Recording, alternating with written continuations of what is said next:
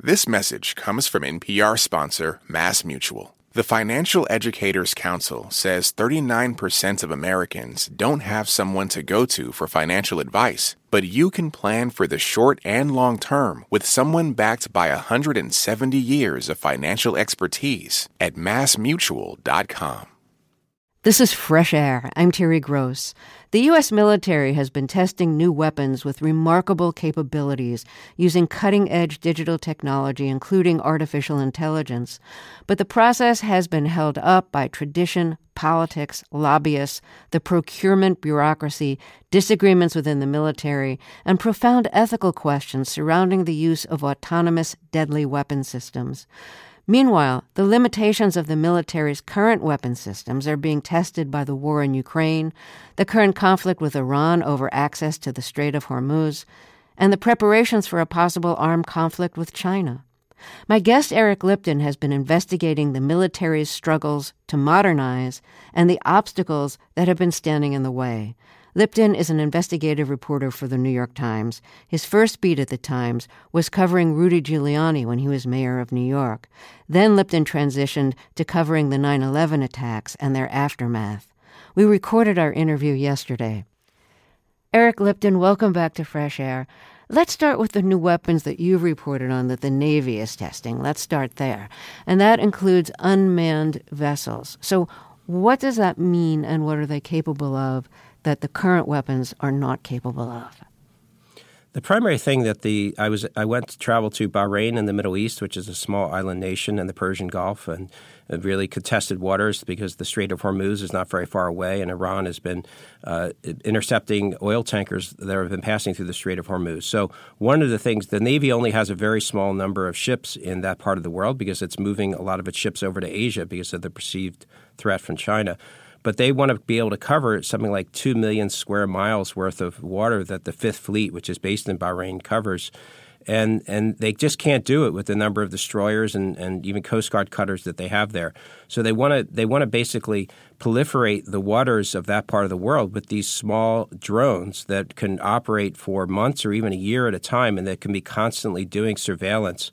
And they have infrared cameras. They can see at night. They can dip underwater and be completely impossible to see.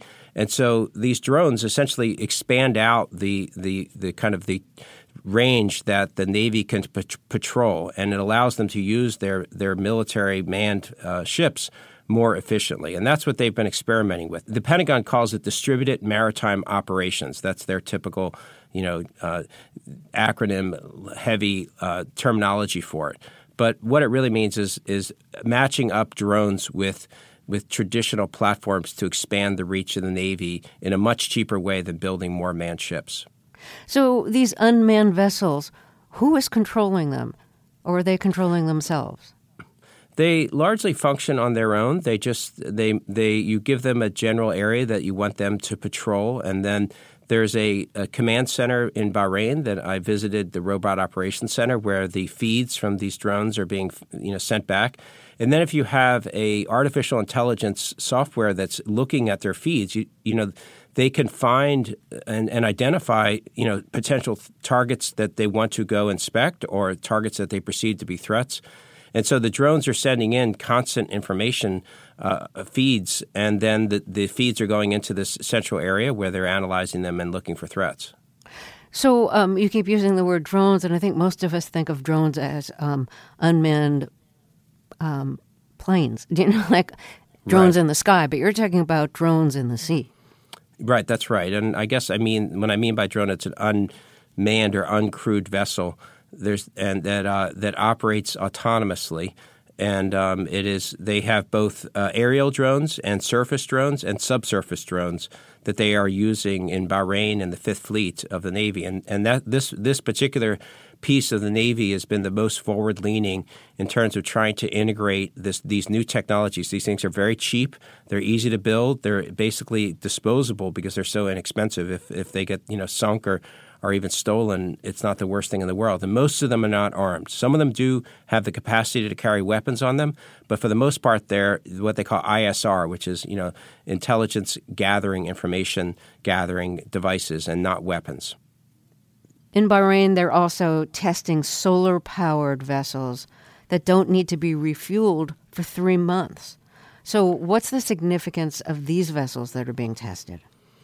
Yeah, there's a couple. There's Ocean Air is one of the manufacturers. Another is a sail drone. And these things just go, you put them out on the water and they can be there for up to a year. And they're out there. You know, it's having another set of eyes on the water that is watching for threats. And they are largely autonomous and they, are self-sustaining and they create their own energy. And they just cruise around and they are sending information back to the command center.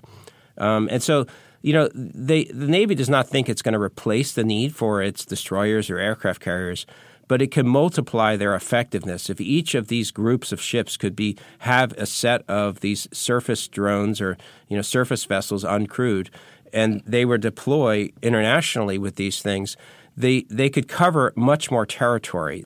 Domain awareness is the terminology they like to use, of a much bigger part of the oceans of the world.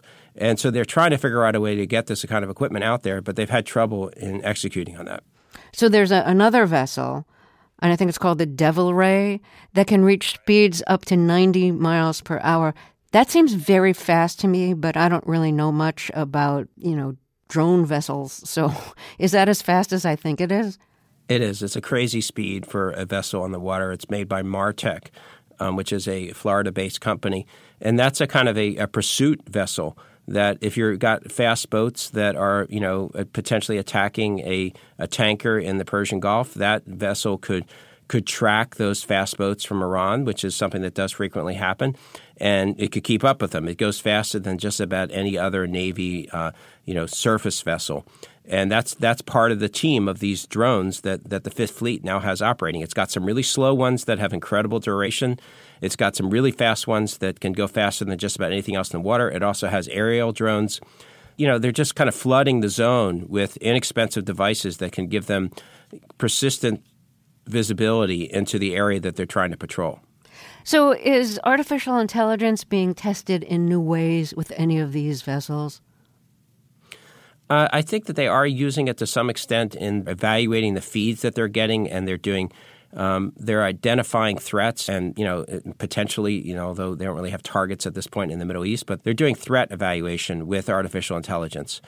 So yes, I mean, I think that, one of the troubles that the Department of Defense has is that between satellites and aerial sensors and ground sensors and, there's so much information. And it's impossible for humans to analyze all this data. And it's one of the things that Ukraine has really shown is you have to take all this information and fuse it immediately, find your targets and act on that information. And only a computer can do that because it can ingest this material instantaneously and identify things that it thinks are threats. And it could point to human to say, I think this is a threat. And then the human does the final determination as to, yes, that's a threat. We wanted to attack it. Okay, so we talked about you being in Bahrain, where these new naval vessels are being tested. You were also in Pascagoula, Mississippi, where the big battleships are being produced. And so compare those big battleships with the smaller, faster vessels. Like, what are the big battleships capable of that the smaller vessels aren't? You've described why the big battleships need the smaller vessels. But tell us about the big battleships and their cost and their advantages and limitations. Right. I mean, it was quite an intense journey. I traveled from Washington, D.C. to Pascagoula, where the HII, is what they call themselves now, but it's Huntington Ingalls Industries. It has one of their largest shipyards, and they build destroyers and amphibious ships and cutters there. It's just an unbelievable place. I mean, there were 7,000 shipbuilders there coming in. It's just the energy of the place it's just so awesome in scale. I mean, these ships are so massive, and just the amount of labor involved in fabricating them, taking them from individual pieces of steel into these massive vessels that have such power. I boarded one of the destroyers that they're building, and as I was inside it, I just was so overwhelmed by just the strength of the vessel and just I just couldn't believe that you could build something that big and heavy and powerful. And this is a platform that carries all kinds of weapons. It's the workhorse of the Navy. They nickname them the DDG, and they're the most important vessel. That of course, we always hear about aircraft carriers, which are hugely important as well. But it's the destroyers that are really the core asset that the Navy relies upon to project force and to fight when it comes to that. And so this particular shipyard builds the destroyers. And the thing I was examining was just how much money continues to pour into this traditional shipyard. Each of those destroyers cost $2 billion to build, and there's thousands of people involved with building it, and it takes multiple years to construct them. It's not that we don't need the destroyers, but the pace at which the Navy is moving to multiply the effectiveness of those destroyers by matching them up with these unmanned surface vessels, that they're only giving a tiny sliver of money so far to the unmanned surface vessels, and the consensus is that they need to shift some of the funding to the unmanned surface vessels to make the destroyers even more effective. So why is there this imbalance between the amount of money being poured into the battleships? Let's face it, they each cost $2 billion apiece, so they require a lot of money. But why is there such an imbalance between these old weapons and the newer ones that the military considers essential for the future? I mean, a lot of it comes down to the power of lobbyists and the power of lawmakers that come from the shipbuilding states and the jobs. The Huntington Ingalls HII shipyard is the largest manufacturing employer in Mississippi. It is so massively important in that state, and in that part of the South, it just sucks in people from Florida, from Alabama who work there, and there are lawmakers from Connecticut, from Maine, from Wisconsin. These are all states where either submarines or ships are built that have incredible clout in Congress. They are the chairwomen or the chairmen of the appropriations and authorization committees, and they just keep driving, billions and billions of dollars of extra funds to shipbuilding or submarine buildings. Now, again, these are important vessels for the U.S. interest, but the amount of money Congress keeps allocating billions of dollars more than the Navy even asks for, because there's such an intense lobby to drive more money to that cause, because it's such an employment, boom for those states, and those lawmakers, are looking to get reelected, and they can issue their press releases about how, we provided funding for an additional destroyer. That's $2 billion worth of additional money going to Pascagoula, basically, and that's been driving a lot of the investment. I think part of the logic behind that is that the new, smaller drones can conduct the kind of surveillance that would save the battleships from being destroyed. And just looking at it financially, not even taking into account the human lives that would be lost when a battleship is destroyed, you've just thrown $2 billion away.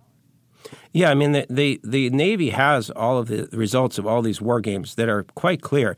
If they were to send these destroyers or their aircraft carriers or their aircraft carrier groups anywhere near China, if there was a war that occurred with China, then those things would be sunk, because China has just loaded up its shores and the islands it's built in the South China Sea with missile systems, and those ships would just be, knocked out. And it means that the Navy, in its traditional platforms, can't get very close to China in a Taiwan Strait scenario. So it limits its effectiveness. Even the aircraft carriers would have to be so far away, they'd have to send out 4 planes to keep refueling each other to get close enough to actually strike.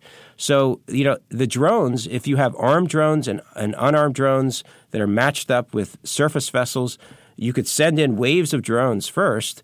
They could take fire from those missiles. They could just, the missiles could be burned up on those drones. Who cares? But that's the future of the way that the Navy now realizes it has to go, but it isn't moving there very quickly. Eric, I think you want to correct me on my use of the word battleship. So what is the current terminology for the kind of large $2 billion ships that we've been talking about? It's a destroyer. A battleship is a type of a ship that is – there's no longer that class of ship. It's a destroyer, they call it now. Okay. Thank you for the correction. So continuing our discussion here, you've mentioned lobbyists being responsible in part for the emphasis on building new battleships. Who are the lobbyists? Who do they represent? Is it the defense industry lobbyists? Is it beyond those groups? I mean, most of it is the defense sector that hires these lobbyists, and there are people like Haley Barbour and Trent Lott, the former senator from Mississippi, and it's all the names. Dick Gephardt, former Democrat in Congress. Right, Dick Gephardt, the former Speaker of the House. It's bipartisan, and the kind of pretty old school. The kind of the Washington establishment. And they are all on retainer to HII, Huntington Ingalls, to kind of watch out for their shipbuilding budget. And not only that, but when I listened in to some of the hearings this year, I went over to the Capitol and sat in the rooms when they were debating the fiscal year 24 budget. And the amount of time they spent on debating the allotments that were going to benefit the individual senators' districts. And the plus-ups that the House and senators wanted to add to the budget. There was so little discussion of how are you better preparing for this peer nation threat of China, and what's the structure of the Navy to try to make sure that the defense dollar goes the farthest to prepare our nation for a totally potentially catastrophic war.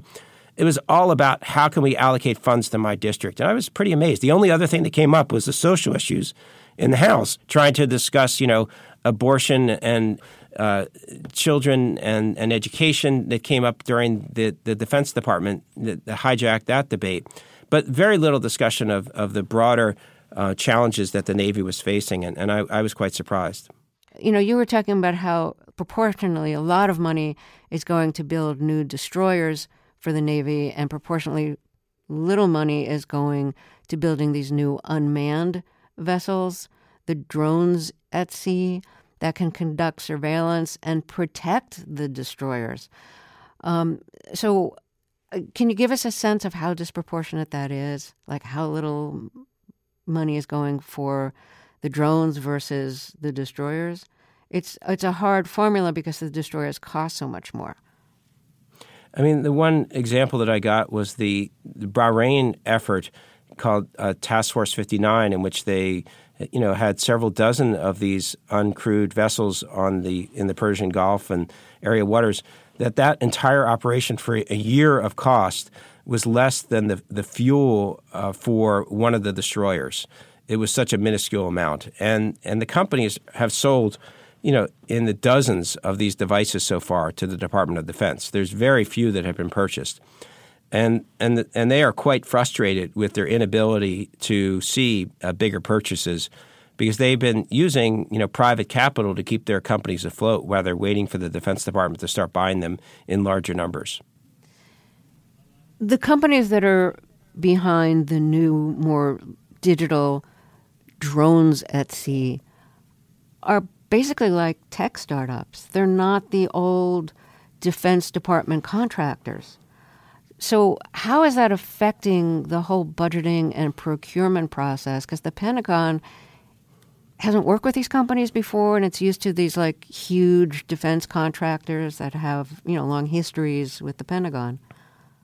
That's right, and this is one of the complexities with the scaling up that's going on. Is that you have some of these prime contractors. There's only a handful of them that are trying to build some of these uncrewed vessels, but that's largely through the Department of Defense research programs, and some of those programs have actually had some troubles, and they've canceled some of those procurements because typically, not surprisingly, the Navy's tried to build these mini ships that are super expensive and complicated, and they're over budget and behind schedule. And so then you've had these much smaller, scrappy startups that are coming in that are offering basically products that they've already built. And they're saying, we've already got this thing. We're really ready to sell it to you. Not only that, we'll just lease you the data. You don't even have to buy the device. Saildrone says you can just buy the surveillance data from us, and you don't even have to take the risk of buying the device itself. And the Pentagon isn't really sure how to deal with these companies because it usually works in 3-4 year schedules where it's got to do what they call a POM, POM, that they have to build a budget plan, then they have to go to Congress to get money appropriated, then they have to write the requirements, then they have to bid the contract, then they have to build the thing to their specific specifications. It could take 5 years. These companies are saying, okay, here it is, we're ready to sell it to you, and they don't even know how to deal with it. And so it's really slowing things down. And so the Pentagon's racing right now to try to figure out how to bring on this type of commercial technology rapidly in a different. I mean, the Deputy Secretary of Defense is this thing she's calling the Replicator Initiative. She said she wants to buy thousands of these units within the next 18 to 24 months. That she's going to use some new acquisition strategy to bring thousands of them on, because she recognizes that the United States is moving much too slowly on this front. But part of the problem is just the acquisition process takes years, and they have to break that process and be willing to take more risk. And that's what they realize, that they have no choice but to do that at this point. Well, let's take another break here, and then we'll talk some more. If you're just joining us, my guest is investigative reporter Eric Lipton, who has been investigating the military struggles to modernize and the obstacles that have been standing in the way. We'll be right back after a short break. I'm Terry Gross, and this is Fresh Air. This message comes from NPR sponsor Redfin. Redfin updates their listings every 2 minutes and gives personalized recommendations based on the homes that you like, so you can find the home that's just right for you. You can favorite homes, share listings with others, and even schedule tours with a local Redfin agent, all in the app. When you're ready to buy, an experienced local Redfin agent can guide you through the whole process, and they know how to help you win the right home at the right price. So download the Redfin app to get started today. This message comes from NPR sponsor Stearns & Foster. To Stearns & Foster, your comfort is their everything. So they've made a mattress that's irresistible inside and out. Every Stearns & Foster mattress is handcrafted. Every stitch, every layer uses the finest materials, like indulgent memory foam and ultra-conforming IntelliCoils for the coziness you want with the support you need. Timeless quality for your most comfortable sleep. Stearns & Foster, what comfort should be. More at stearnsandfoster.com. I'm Fresh Air's Anne-Marie Baldonado, here with yet another plug for our Fresh Air Plus bonus episodes, just for our Fresh Air Plus supporters. Apple announced a new iPhone this week, which made us think of Terry's 1996 interview with Apple's Steve Jobs. It turns out that companies, when they really want to vend, information about their products or services, or they want to start doing commerce on the web, really need to start building these web pages dynamically based on, what the consumer wants. We dig deep into this interview from over 25 years ago to hear how this personal computing legend imagined the kind of internet we might have one day, and in many ways already do. To hear more, subscribe for yourself by going to plus.npr.org or subscribe on Apple Podcasts. Let's get back to my interview with Eric Lipton, an investigative reporter for the New York Times. He's been investigating the military struggles to modernize and the obstacles that have been standing in the way. The limitations of the military's current weapon systems are being tested by the war in Ukraine, the current conflict with Iran over access to the Strait of Hormuz, and the preparations for a possible armed conflict with China. This is a story involving politics, lobbyists, the procurement bureaucracy, tradition versus innovation, and ethical questions surrounding the use of autonomous, deadly weapons.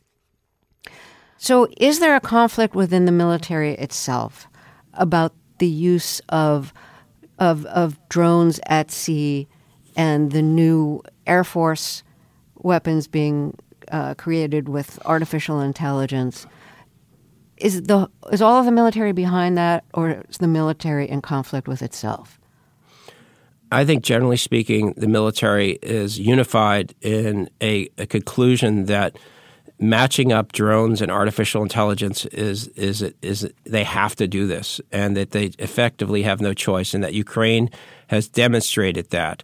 Because in Ukraine, the drones have been, so important in terms of striking tanks, and tanks have become increasingly vulnerable because of what they call loitering munitions, that, a drone that's overhead and that can operate largely autonomously and then drop, right onto a tank and destroy it. And you could put thousands of drones in the air, and if they can be powered by artificial intelligence and be making targeting decisions on their own, it's a new way of fighting war, and it's an incredibly terrifying way because it's the devices themselves are making decisions. But the folks at the Pentagon are they're going full steam ahead. Although the Navy struggles with trying to acquire these things, but they've decided that this is the direction that they need to go. But at the same time, there's a lot of insecurity anytime you ask them about this, they get nervous because they know that the public is thinking a lot about the kind of Terminator, scenario where the drones become salient and they take over, and that AI suddenly is making the choices that threatens humanity itself. And they are very conscious of this public fear. And they're talking about how the humans will remain on the loop and that the humans will be making final target decisions. But they want the computers to, speed the process of identifying targets and acting on them. But the change is already happening, and it's just a matter of time before our military is transformed to one in which each sector of the military is matching up, human-controlled weapons with drones. Yeah, so you mentioned the military being very aware of citizens' fears about weapons turning against us, the weapons turning against our military or the creators of the weapons themselves or humanity in general. But what about within the military? What are some of the fears within the military about how unmanned drones and vessels at sea will work? Because right now, the tests in the Air Force require the unmanned drones, the autonomous drones, flying alongside fighter jets that are manned vehicles so that people in the fighter jets can monitor what the unmanned autonomous combat jets are doing. So are the people in the manned fighter jets concerned about flying alongside these unmanned combat planes? Yeah, there's a lot of apprehension. And one of the things I kept hearing from folks at the Air Force, at the Pentagon, at Eglin Air Force Base in Florida, which I visited recently as well, and I met with the test pilots that are up there flying alongside these combat drones, is the term trust is when you're a fighter pilot and you have a wingman that you're flying with, you developed a level of trust where you're almost like one person flying. You just know how the other person's going to fly, and there's a predictability about your partner. And so for the human to get used to flying near a drone, and the drone doesn't face the limitations of G-forces, gravity, or, the turning that could make you, black out. And so the drone can operate. It's not human. It doesn't face any of those limits. And so there's a lot of ground that has to be covered for the human and the drone, particularly the human building trust in the drone. And we're only at the early stages now of the Air Force pilots, and there's only a few of them. Only the test pilots are trying this out. But we have quite a number of years of work before they themselves can build trust. And that's something entirely different from the public at large, accepting this as part of our Air Force. So before we started our interview, you were telling me that on Monday, on September 11th, you attended an Air Force conference where you heard the Air Force Secretary Frank Kendall speak. And I want you to tell us what he said and how you interpret that. I mean, he opened his speech with the words China, China, China. The Department of Defense is obsessed with China right now. That's all you hear people talking about. We are transitioning from a kind of, post 9/11 anti-terrorism posture, and also to in Afghanistan and Iraq, land war against kind of rogue state posture, to a posture that we have not, sort of contemplated since the end of the Cold War, which is a peer nation threat. And it's the military builds itself differently for a rogue nation anti-terrorism posture than a peer nation threat. And so we are now transitioning back to a peer nation threat. And that requires different weapons, different, ships and planes. And DOD is obsessed with this right now. It's all they're talking about. And it's requiring a lot of rethinking of the whole structure of the military. If you could briefly explain why the U.S. military seems so confident that they need to prepare for armed conflict with China. Now, I know China considers Taiwan part of China. Taiwan considers itself an independent nation. So why is the U.S. convinced that this will bring the U.S. military into armed conflict with China? The U.S. military is preparing to potentially being asked to defend Taiwan against the Chinese invasion. And it's a scenario that they don't like because of the position of Taiwan is so close to China and the number of ships and planes and missile systems that China has. It creates a lot of trepidation on the part of the Navy and the Air Force. And similarly, in the South China Sea and potential conflict in the South China Sea over some of the islands and just through, passageway through the South China Sea. That's another scenario that has them quite concerned. So those are the two primary scenarios that they're worried about and that they're trying to anticipate what will we need to have ready to go if we were to suddenly be told this is a conflict you need to be ready to fight. And what are some of the advantages China would have over the U.S. in such a scenario? Well, the primary is that the missile defense systems that China has built in the South China Sea, they built islands down there, and they have positioned missiles on those islands, and they have along the coast of China, they've also put missiles. And so it's just getting close to that area. It's a denied area is what the terminology that the Navy and the Air Force uses. It just would be extremely difficult to even get close. So China could stage an invasion of Taiwan, and it would be very difficult for the U.S. to immediately get in there to help defend Taiwan. That's the struggle. And so by the time the U.S. was properly positioned, China could already have occupied Taiwan. So that's one of the reasons that the United States is trying to see if it can, distribute more weapons to Taiwan to allow it to better defend itself. We have to take another break here, so let me reintroduce you.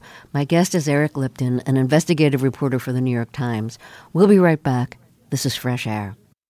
This message comes from NPR sponsor, the official Hacks podcast from Max. Join the creators and showrunners of Hacks as they discuss each episode and speak with the cast and crew about the making of the series. Listen to the official Hacks podcast wherever you get your podcasts.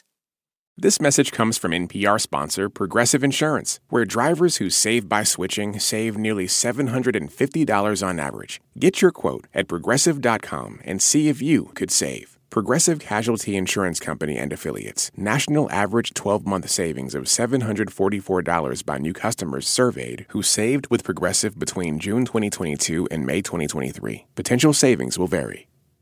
This message comes from NPR sponsor Shopify. Shopify is the global commerce platform that helps you sell at every stage of your business. From the launch your online shop stage to the first real-life store stage, all the way to the did we just hit 1 million orders stage, Shopify's there to help you grow. Sell without needing to code or design. Just bring your best ideas and Shopify will help you open up shop. Sign up for a $1 per month trial period at shopify.com/NPR. With NPR Plus, there's more to hear, like extended interviews with some of the experts we talk to at Planet Money and The Indicator. It's a mistake for economists to only think about economic efficiency when considering policies because you'll actually wind up with a worse outcome. And with NPR Plus, you help keep NPR going. Learn more at plus.npr.org. Let's get back to my interview with Eric Lipton, an investigative reporter for the New York Times. He's been investigating the military's struggles to modernize and the obstacles that have been standing in the way. Let's talk about Ukraine and the weapons being used there. And again, we're not at war with Russia, but our weapons are. What are we using and how are they working? Is the military learning lessons from how these weapons are working?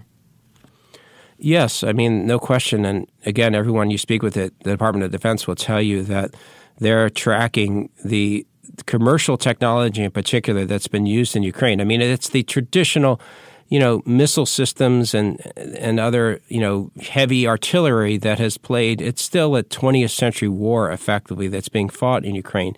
But on the margins, the drones and the satellite imagery and the artificial intelligence that is helping with targeting that Palantir is bringing, they're making significant impact on Ukraine's side in its ability to challenge a much bigger nation and a much bigger military force. And so I think that DoD has looked at the innovative use of this new technology, and it has really shown the Pentagon that they must move more quickly to embrace, everything from satellite-based imagery that's put up there by commercial companies at a much cheaper cost you can flood the orbit with these much smaller and inexpensive satellites that would be harder to take out by Chinese if they were to go and strike in space. And you can build swarms of drones, and these are all things that Ukraine has done, and it's really sort of it's a version of a modern war that we haven't experienced in the world before, that I think that has really enlightened the Pentagon to that this isn't esoteric, this is real. We have to act now. You mentioned satellites and how they're being used in the war in Ukraine, and right now Ukraine is relying on satellites to provide internet connection. And during part of the war, Elon Musk, who owns those satellites through his Starlink network, which is part of SpaceX, he did not turn on Ukraine's access to Crimea when Ukraine was preparing to, or maybe when they had already started their attack on Russians in Crimea, because Russia had claimed Crimea as its own and basically took it over. So this just puts the U.S. military in a very strange position, because part of Ukraine's ability to have internet connection and to fight this war is dependent on, a private person who has this huge company and can decide what to turn on and what to turn off. So where are we now with that? There was, Walter Isaacson reported on this in his new book. Ronan Farrow did a great piece in The New Yorker, which he talked about on our show recently with Tanya. So where are we now with that? Like, where is the military in terms of the Starlink network and how it plans in the future to deal with this kind of scenario where, a private business owns crucial technology in a war? I mean, it's sort of like a Tony Stark scenario where you have a kind of, a superhero that has a military arsenal of his own. And I think that this is something that the Department of Defense is concerned about. And as it moves to rely more on commercial providers for satellite access or drones or uncrewed vessels, it is definitely thinking about this question of, if it doesn't own the asset, can it make sure it's going to have access to that asset at a critical military moment? And just yesterday, the Secretary of the Air Force said that they are re-examining their contracts to make sure that they're not placed in a vulnerable position where, you have a private sector player that says, I'm sorry, we're not going to let the Pentagon use it for this attack. Because traditionally, the Pentagon has owned its own weapons and satellites entirely. And we're entering a new era where it's relying more upon the commercial sector. So this is that I think this incident has raised awareness to the Pentagon of the need to examine that question. Since Ukraine is now using satellites for internet connection and for drones in the war, what is U.S. military learning about how satellites might be used in the future in wars? I think the answer is that you want to really flood the zone with small, inexpensive satellites that can give you just overwhelming visibility into what's happening on the ground. And that instead of spending like a decade to build this really expensive bus-sized satellite, which the Defense Department traditionally has done, which has incredibly, the optics of it are unbelievable, but you just want to have lots of smaller satellites that can give you persistent surveillance and that can help with targeting and attacks. And that, I think Ukraine has had a flood of information from these commercial providers that have given it all kinds of data about what's going on with Russian movements. And it has allowed them to target Russian tanks and Russian troops in a super effective way. And it is accelerating the pace of warfare. They integrate that with the drone attacks, and suddenly, a much smaller force can fight against, a superpower-sized nation. And that's what Ukraine has shown. And I think that the commercial satellite data has played a huge role in that. And the Pentagon realizes that, and they're starting to turn to commercial satellite companies increasingly. You wrote that Ukraine is losing about 10,000 drones a month. What are those drones doing, and how are so many of them being destroyed?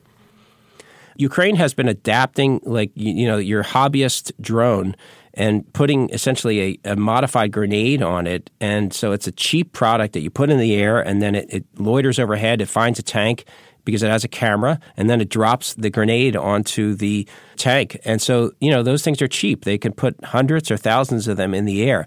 And one of the problems is that Russia has these jamming technology that can wipe out their ability to communicate with the ground control that's running them, and then they just fall out of the sky, because that's one of the key things that Russia has is its jamming capacity. It jams the GPS signals, it jams the radio signals, and it blocks the communications, and then the devices don't work. So they can be shot down, they can be jammed and knocked down.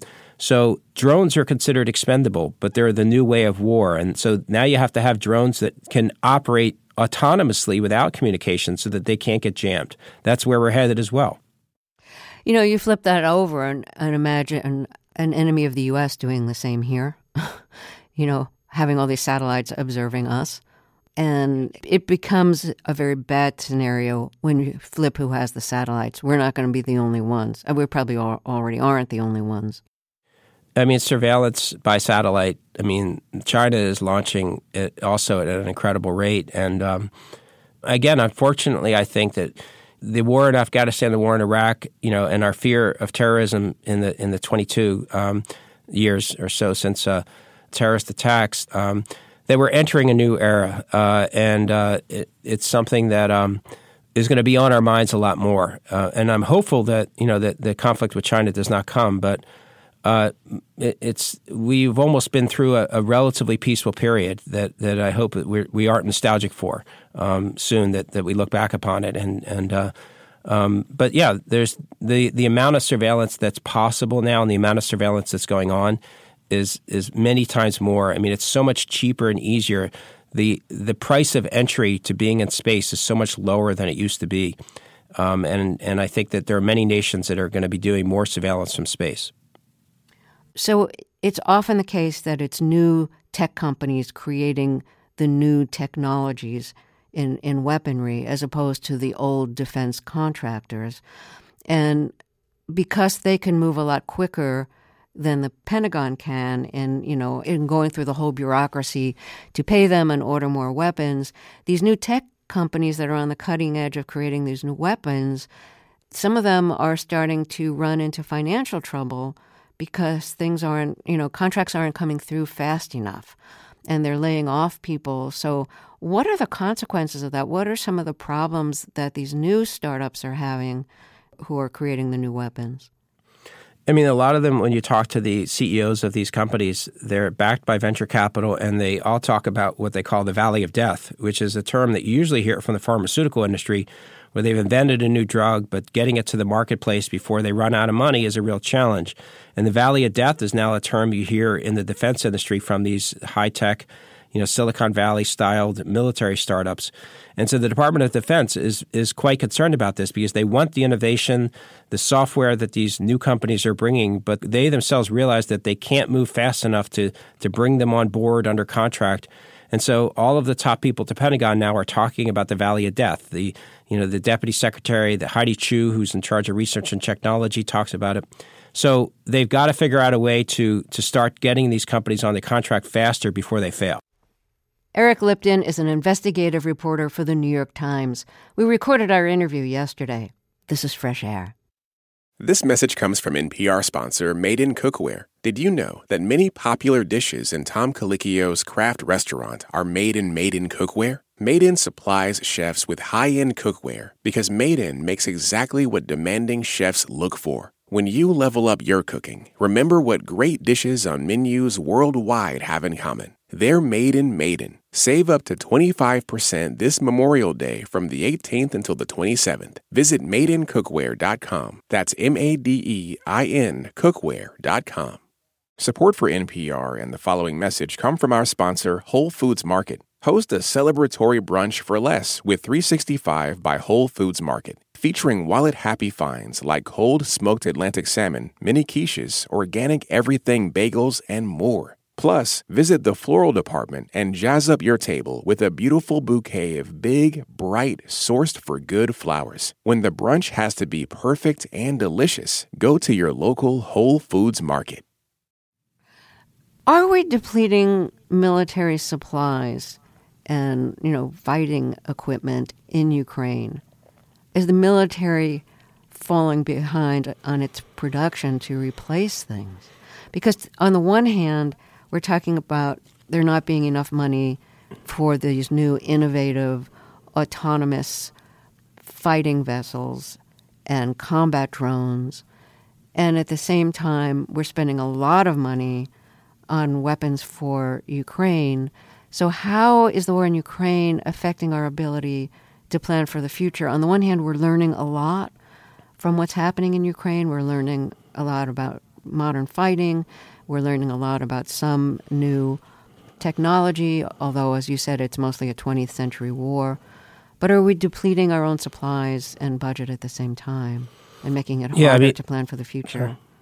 Both things are true. And at the same time as there is this crush to innovate, there's also a really kind of depressing realization that the industrial production capacity of the United States to build everything as simple as 155 millimeter ammunition or, missile systems like the Patriot missiles or HIMARS or the Stingers. These are precision missiles that are really important for defensive purposes, that the United States does not nearly have enough production capacity to build them.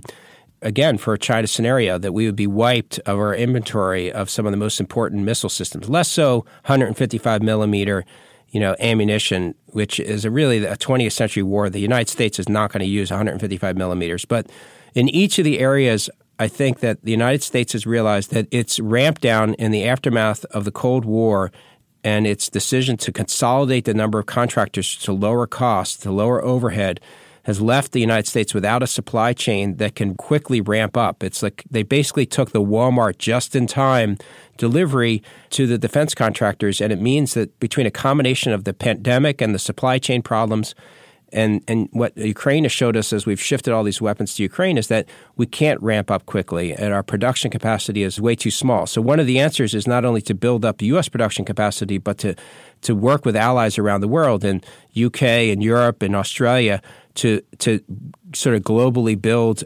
alliances with production capacity. And I think all of these are lessons that have come out of the Ukraine war, because a realization is that the United States cannot quickly ramp up to a wartime footing if it needed to.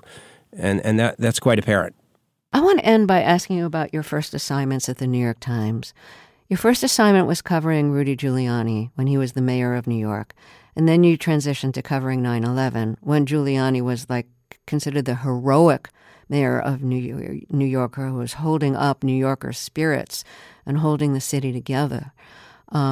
He was described as America's mayor, was that his nickname?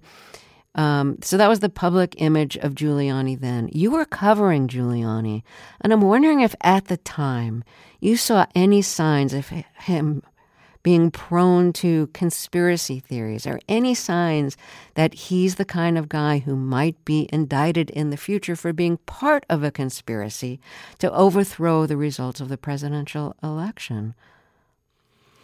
The America's mayor construct was something that always surprised me a bit. And he was, distrustful and a great deal of animosity and nasty towards reporters and others that I observed firsthand. And it's sometimes, deceptive in the way that he was, presented information. So, the way that his career has progressed has not surprised me a great deal, to be honest. What is it like for you to see him be indicted and to see his mugshot?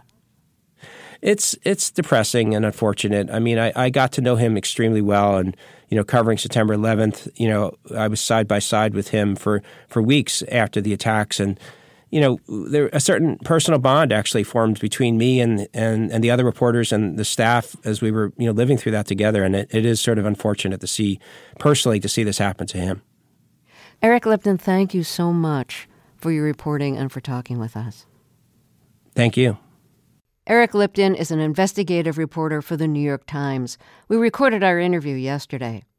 Tomorrow on Fresh Air, my guest will be journalist Franklin Foer, author of the new book, The Last Politician, Inside Joe Biden's White House and the Struggle for America's Future. During the Trump administration, 4 investigated connections between Donald Trump, his campaign, and Russia for The Atlantic magazine, where 4 is a national correspondent. I hope you'll join us. To keep up with what's on the show and get highlights of our interviews, follow us on Instagram at NPR Fresh Air. Fresh Air's executive producer is Danny Miller. Our technical director and engineer is Audrey Bentham. Our interviews and reviews are produced and edited by Amy Salat, Phyllis Myers, Sam Brigger, Lauren Krenzel, Heidi Saman, Emery Baldonado, Teresa Madden, Thea Challoner, Seth Kelly, and Susan Yakundi. Our digital media producer is Molly Seavey-Nesper. Roberta Shorrock directs the show. Our co-host is Tanya Mosley. I'm Terry Gross. Humans are kind of overrated. Over on Shortwave, a science podcast, we're only kind of kidding. We're bringing you the wondrous world of animal science to your daily life. From queer animal love stories to songbird memories, we're showing you how critter knowledge informs human science. Listen now to Shortwave, a podcast from NPR. This message comes from NPR sponsor Progressive Insurance, where drivers who save by switching save nearly $750 on average. Get your quote at Progressive.com and see if you could save. Progressive Casualty Insurance Company and Affiliates. National average 12-month savings of $744 by new customers surveyed who saved with Progressive between June 2022 and May 2023. Potential savings will vary.